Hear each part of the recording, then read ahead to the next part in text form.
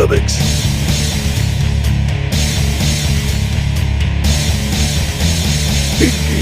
Comics.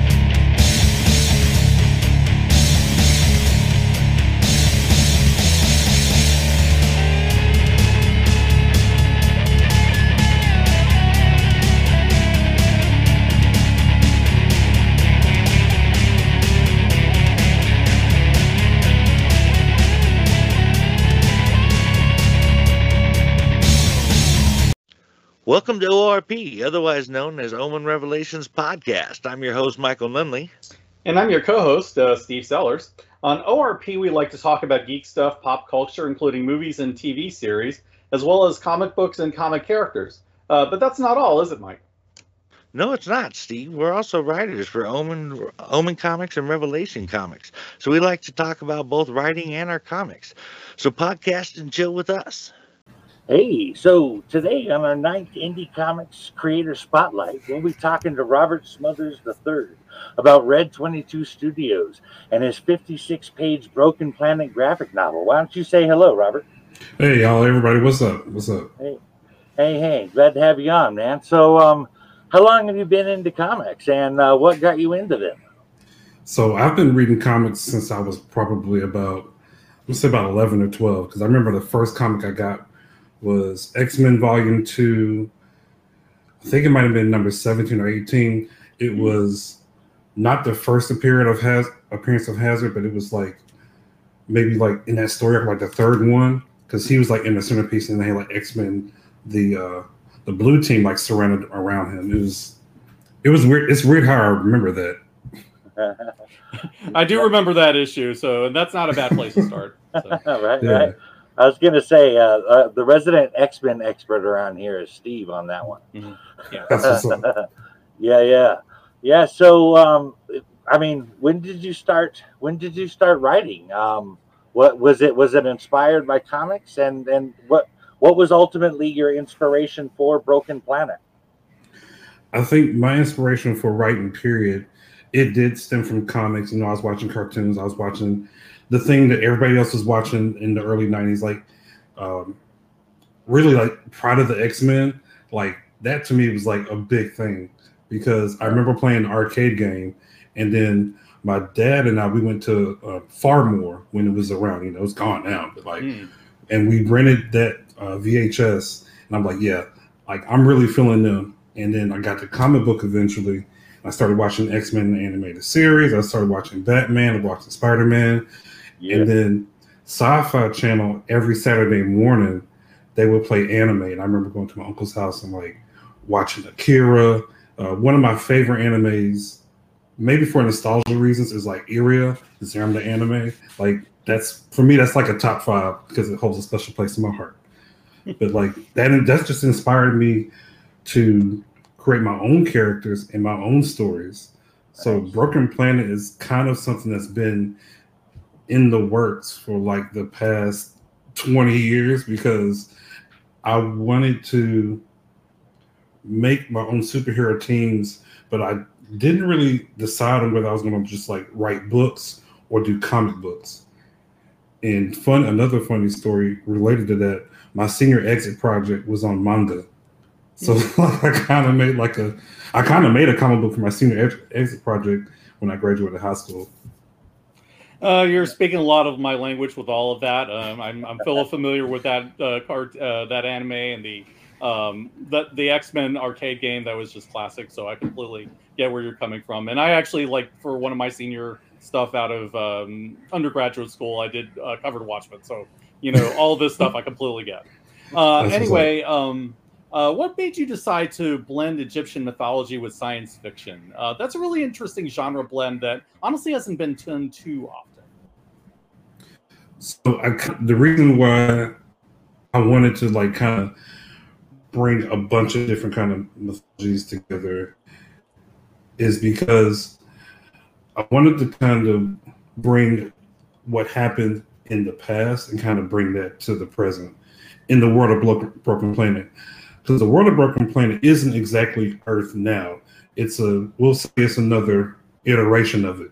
How throughout the history of the world, things have changed, but they kind of end up being the same. So I wanted to have a character that's like the old school, like ancient times, that happens to like still be around in these times. That's why the villain in Deco the vampire is from ancient Egypt. Okay. Interesting. So this is the Earth in Broken Planet is like in an alternate universe, an alternate reality, or something like that, right? Yeah, you could say that. You could even say like it's so far in the future that even though a lot of people talk the way that we might talk now, maybe have talked decades ago, they don't like they have records of a lot of things, but they don't have records of everything. So people Right. still have cars. There's still regular buildings, and it's almost got a sci-fi twist to it with the technology and things like that. But it's still so far in the future to where someone's like, "Oh man, you remember this story about this dude that used to wear an S on his chest? Yeah, that's so far gone, man. Like, was that even real?" Because if you think about it, a lot of the stories that we talk about, we don't really know if Hercules was real. Maybe he was a real person, but to us, he's not a real person. So maybe he was, maybe he wasn't. So that's how these people view like Superman and other characters like that. That's interesting. It's interesting. I even I tend to view comics as like a modern mythology. So I think I'm right on the same page with you there. Mm-hmm. Go ahead. I was gonna say I think it's very fair to view comic books in that way because in 3,000 years from now, if someone finds my comic book or your comic book or any comic book, they might think these people actually these people did this stuff. This actually happened because we don't know what's going to happen between now and in 3,000 years. Something could happen and someone could just save these books and back in the day they used to worship this dude who called himself Spider-Man. Like he's a spider god. Oh man, that's amazing. Right. I'm feeling it there. I can get that. So I got to ask you about founding Red 22 Studios. I guess it's a two-part question. I was curious. One, what was it like for you founding Red 22 Studios? What was the process? And also, I'm curious why you decided to do it all on your own. So Red 22 Studios is kind of like the second, I won't say the second version of the brand that I founded, because originally I wanted it to be based off of or related to my two children. I have two daughters. And what I realized, there's already a company called Two Little Girls Studios. So I can't really use that. So I had to think of something else. And the reason why I call it Red 22 is because one of my friends who passed away a few years ago, he called me Red 22. So I'm like, I can remember that. One. Two, it's short, it's kind of catchy, and I like it. So that's why I used Red 22. Now, why did I decide to do it all on my own? Because I just figured I can do it all myself. I like to write, but also like to draw. I'm an artist. I'd like to do 3D art. So I figured why not do both? I didn't realize that it's definitely a daunting task to do something like that on your own, to do the writing, the drawing, and the marketing, and the business side, and to kind of like build that audience and build that brand to where I want it to be. Because Red 22 Studios, I want it to be something that my nieces, my daughters can take over eventually. I want them to be able to have access and power to that. That's pretty cool, man. I like that. I think I didn't really think about it until just now, but Red 22, does that not sound like a pilot designation on Star Wars? It does. That's kind of cool. I like that. I personally found a lot of benefits from working with others in my comics. It has helped me. A lot to have more than just my eyes on it. And I'm curious, after doing the one issue to yourself, do you have any plans to bring on anybody else, like an editor or a letterer or a letterer or anybody? That's something I've been going back and forth about, because I feel like a perfectionist when I look at that book. I think that a lot of artists probably feel this way, whether you're making a sculpture or music or anything like that. You look back on that first thing that you did, and then I look at my progression from when I made it to where I am now, and the skills that I've learned, the techniques I've learned. Like, I would definitely want other eyes on it to make sure that, like, hey, do these letters look readable? Like, is the story coherent? Like, why did you decide to make this character say this thing, or why did you decide to make them do this thing as opposed to like something else to drive the story to where it's going to go? You know, ultimately, I think as creators, if we're making a story, I think we all know where the end is. It's the journey to that end that I think is the fun part. And I kind of, sometimes I do kind of go back and forth, like, maybe I should bring in someone to do the letters, or maybe I should have someone do the art so I can just worry about writing the story. Because it's a lot to have to write the story, and then I have to do these 3D renders, which a lot of times they don't take 5 minutes. Sometimes that might take a couple of hours after I spent 5 to 6 hours setting up the scene, setting up the lights, making sure the lights look right, and then posing the characters and all this other stuff. And now I got to like render it and wait for that to happen too. All right. Well, that's a pretty good segue, because you mentioned that you do use 3D software, and I did kind of notice signs of that when I was reading through Broken Planet. I've actually dabbled a fair amount of digital art myself, so I can appreciate the work that goes into making a comic digitally. And I do agree, it often does take hours to do this. I've seen people like take all night to do a render, so I totally get it. Anyway, why did you decide to go the digital route with this book? Because I wouldn't be satisfied with my own art with my skills. Because even though I do like to draw, in my head I always want my stuff to look as good as it did when I read, or when I finally got to read X-Men Volume 2, number 1, when I got to read X-Men number 25, like reading those guys like the Kubert brothers, the Hildebrand brothers, the Bells, Jim Lee, Madeira, all those guys, Dennis Calvin. Like, I want people to look at my content and have the same feelings that I did when I first read those things. Because those things are like kind of what inspired me as well. Because I remember when I was a kid, that's where all these characters came from. Reading those comics and watching these cartoons. Yeah. And then I'm like, oh man, that's dope. I like that. Like, I want a character like that, but I don't want to copy him. So I'm going to make my own, do my own thing. Awesome. Yeah, and I love your choice of influences, by the way. Now, out of curiosity, what 3D software did you use to make Broken Planet, and what's involved in the digital creation process for you? So the software that I use is called Daz Studio. Yeah. And yes, it's a great program. It is. There are things that I don't like about it, but I do like that you can make photorealistic and non-photorealistic like pieces, and that's something I struggled with. Like, do I want to make this look like a comic book using this 3D software? And if so, how am I going to do that? Is it possible? Because when I think about line art, I'm thinking about all the artists I've read their books and whatnot.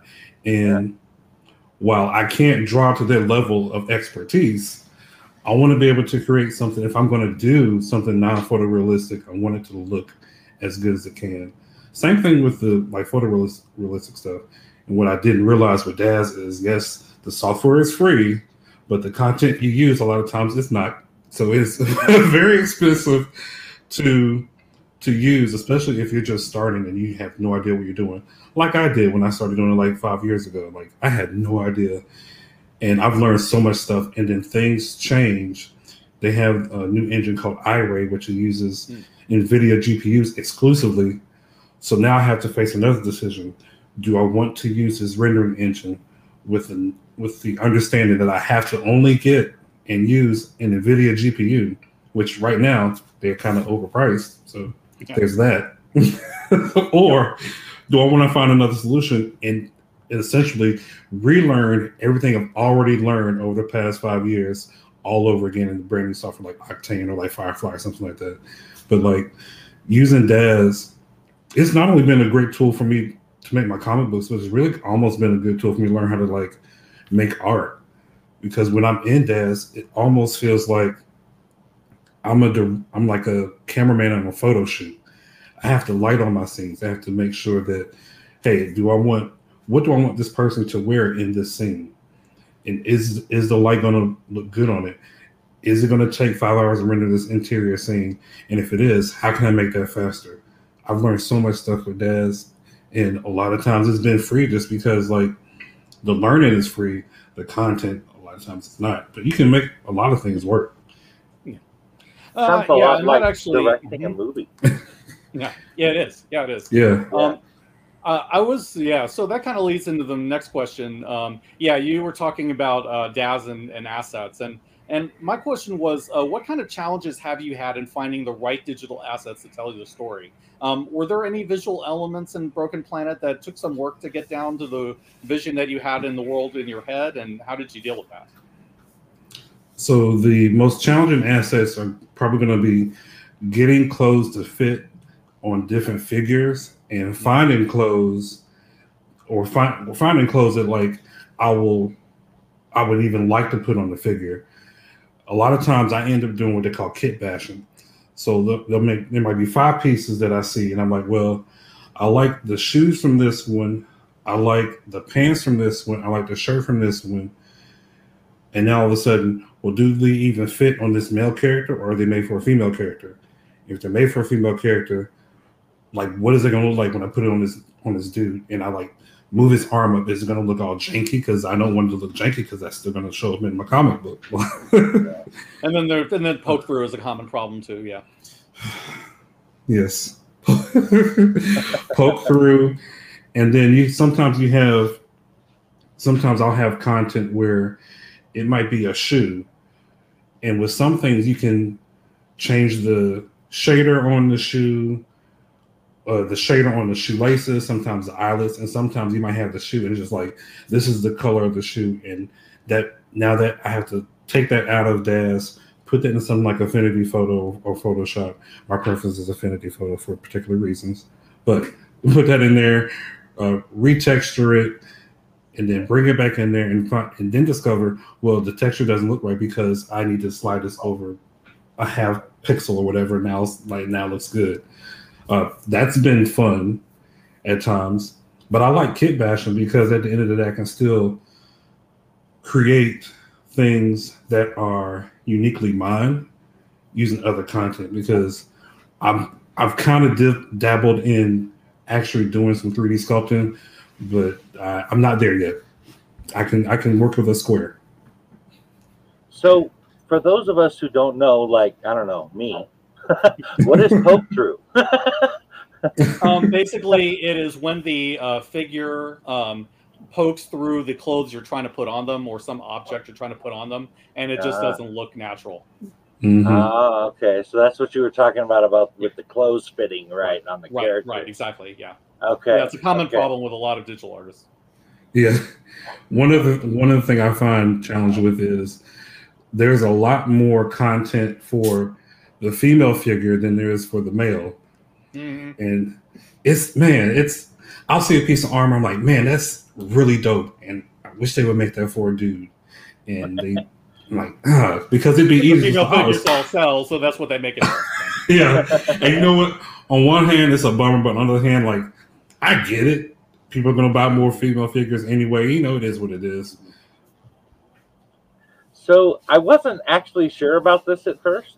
But I like the dot art for the 5th dimensional scenes. I thought it was rather clever actually to have the 5th dimension not be defined by solid lines like a 3-dimensional world would be. I mean, where did that idea come from? So I always thought, let's say if someone was in the middle of a dream, like let's say as Jason is when he's like knocked out, that wouldn't function like a real world. Much like when Doctor Strange or anybody goes to like the astral plane or to like another dimension or like the Nexus, like when you're there, that's not the real world that we see. It's just a whole nother space. So your subconscious will probably function that way, because you think about dreams, a lot of times your dreams, if you dream in color, you might have bright colors, dark colors, all kinds of stuff going on, and it's just like not the real world. And I kind of wanted to make it so wildly different to the real world, to where you could tell like he's not in the real world, or he's asleep, or he's having a dream, or something else crazy is going on. Right, and it's really visually striking too. I mean, there's a very in comics being so visual, it's so obvious that we're in a different area here. This is not the standard world here. I really like the visual there. Thank you. That was kind of what I was going for when I set that. And because I've read, when you read comic books, like a lot of times when people travel to different dimensions, it's literally just like that. You watch cartoons and stuff, people go to, when Goku is traveling on Snake Way is not like the real world. It's definitely Snake Way, and you can tell it. Yeah, I like the whole trippy cosmic aspect of it. I was kind of thinking like the kind of things that you would see in Infinity Gauntlet and whatnot.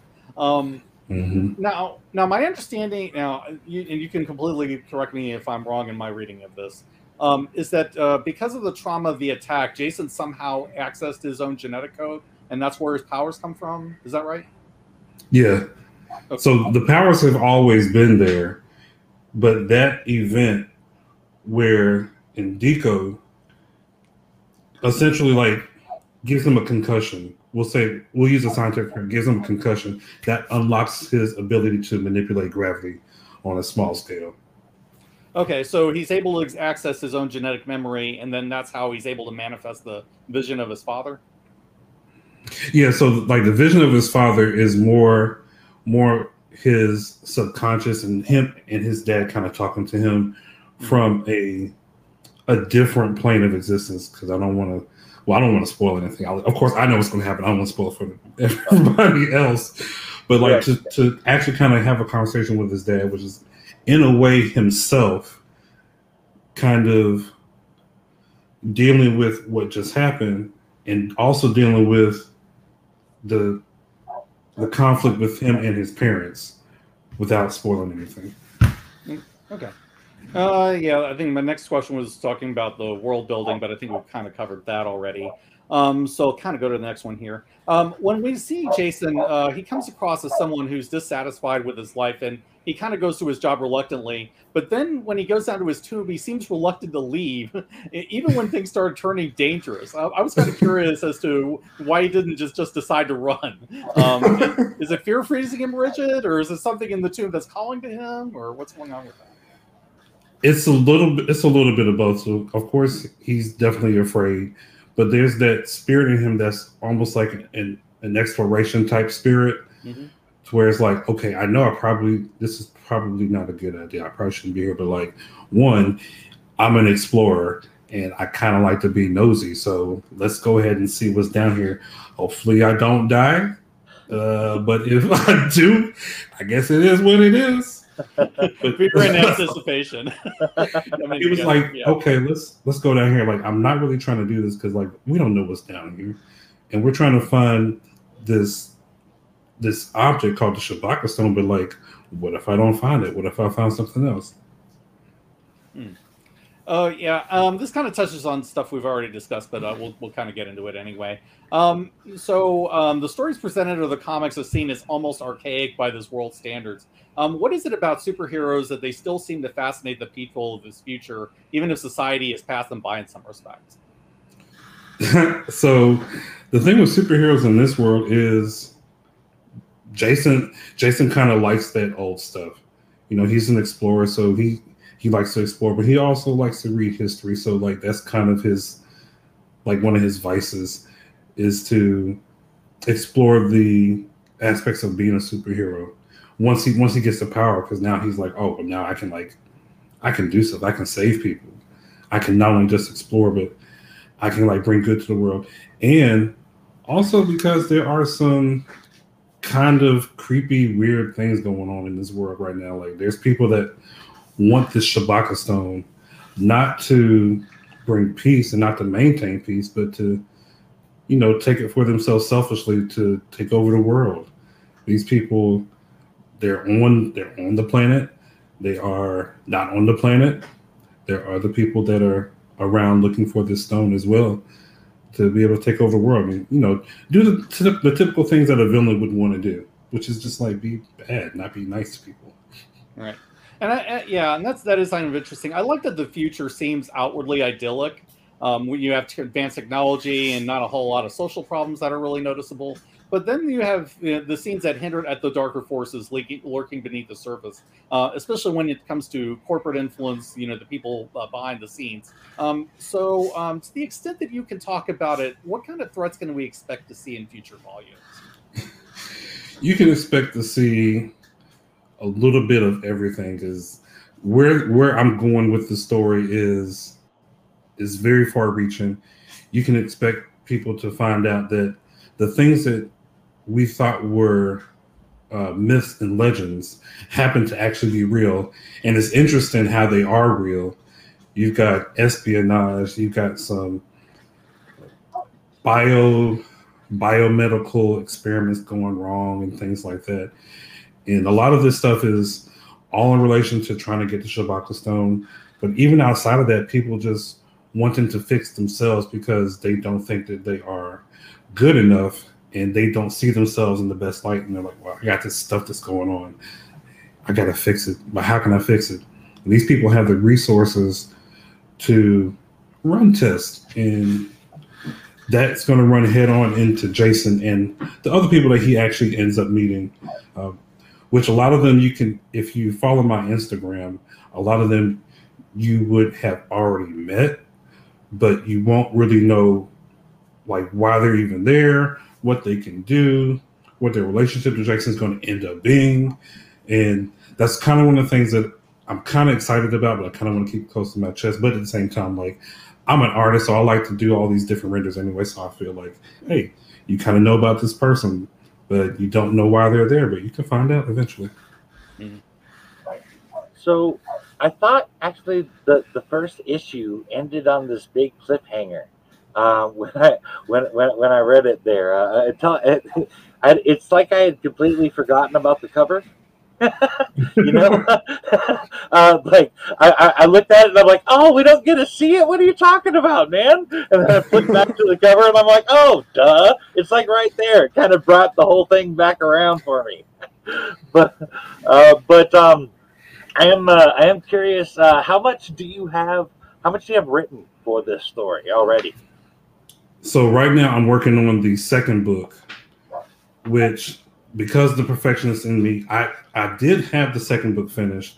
I did not like the way the story went because I wanted to give it more depth without saying like, well, like this really important thing that is happening, like where did that come from? Like why is he all of a sudden just like lifting up planets and stuff? Like I want to be able to tell a progression of Jason's story.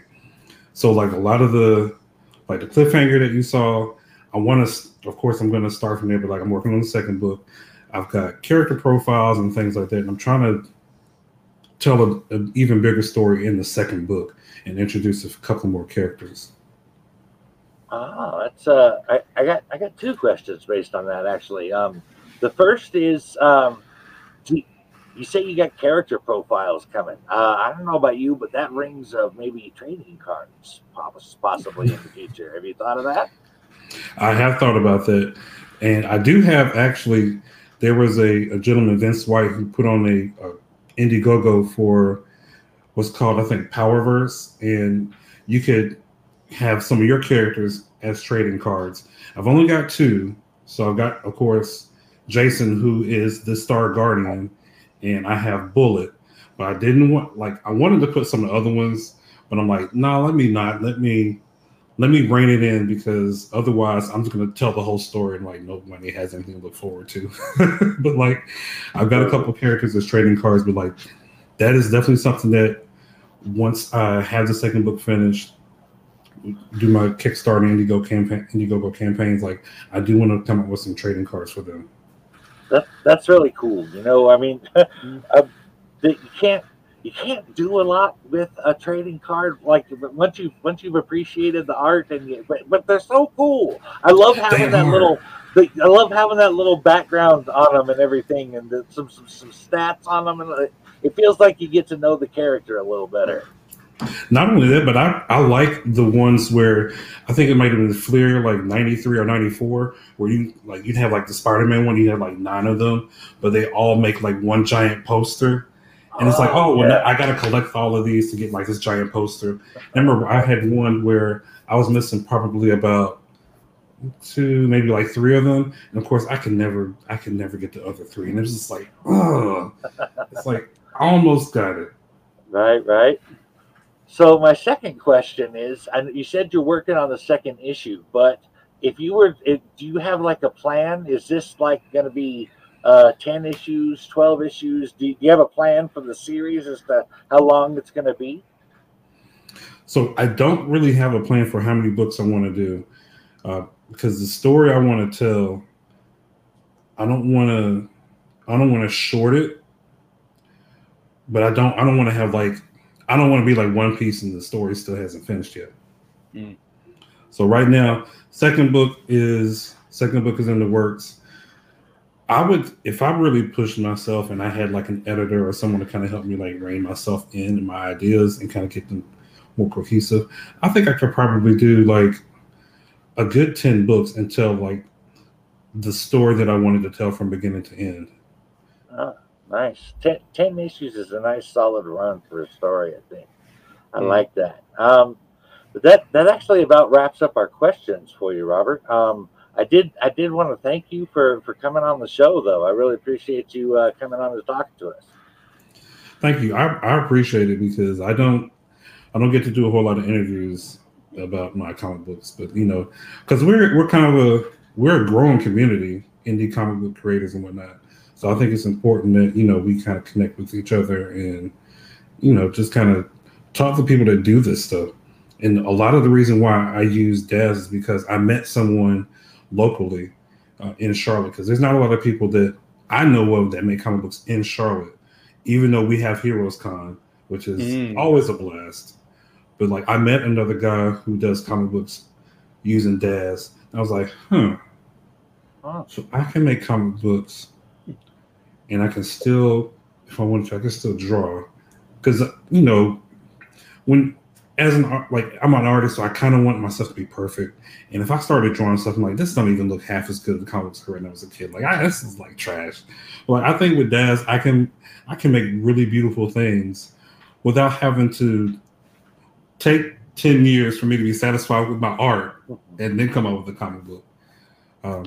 Yeah, he kind of inspired me to use Daz to make my comic books. I have these stories in my head and I have to get them out on paper or something somehow. Otherwise, I'm going to drive myself mad. Yeah. I completely understand that feeling. And thanks for coming on. Are there any other projects that we haven't talked about that you either have out or are thinking about that you want to mention? At the moment, I don't have anything out. No, I'm just writing the second book, and every so often I'll do a render. Like I've been working on this one render the whole day, and it's really been bugging me just because with the 3D stuff, if stuff doesn't fit, I'm like, dang it, how can I get this to fit? Because I want it to work. But yeah, other than Broken Planet, I've been working on that.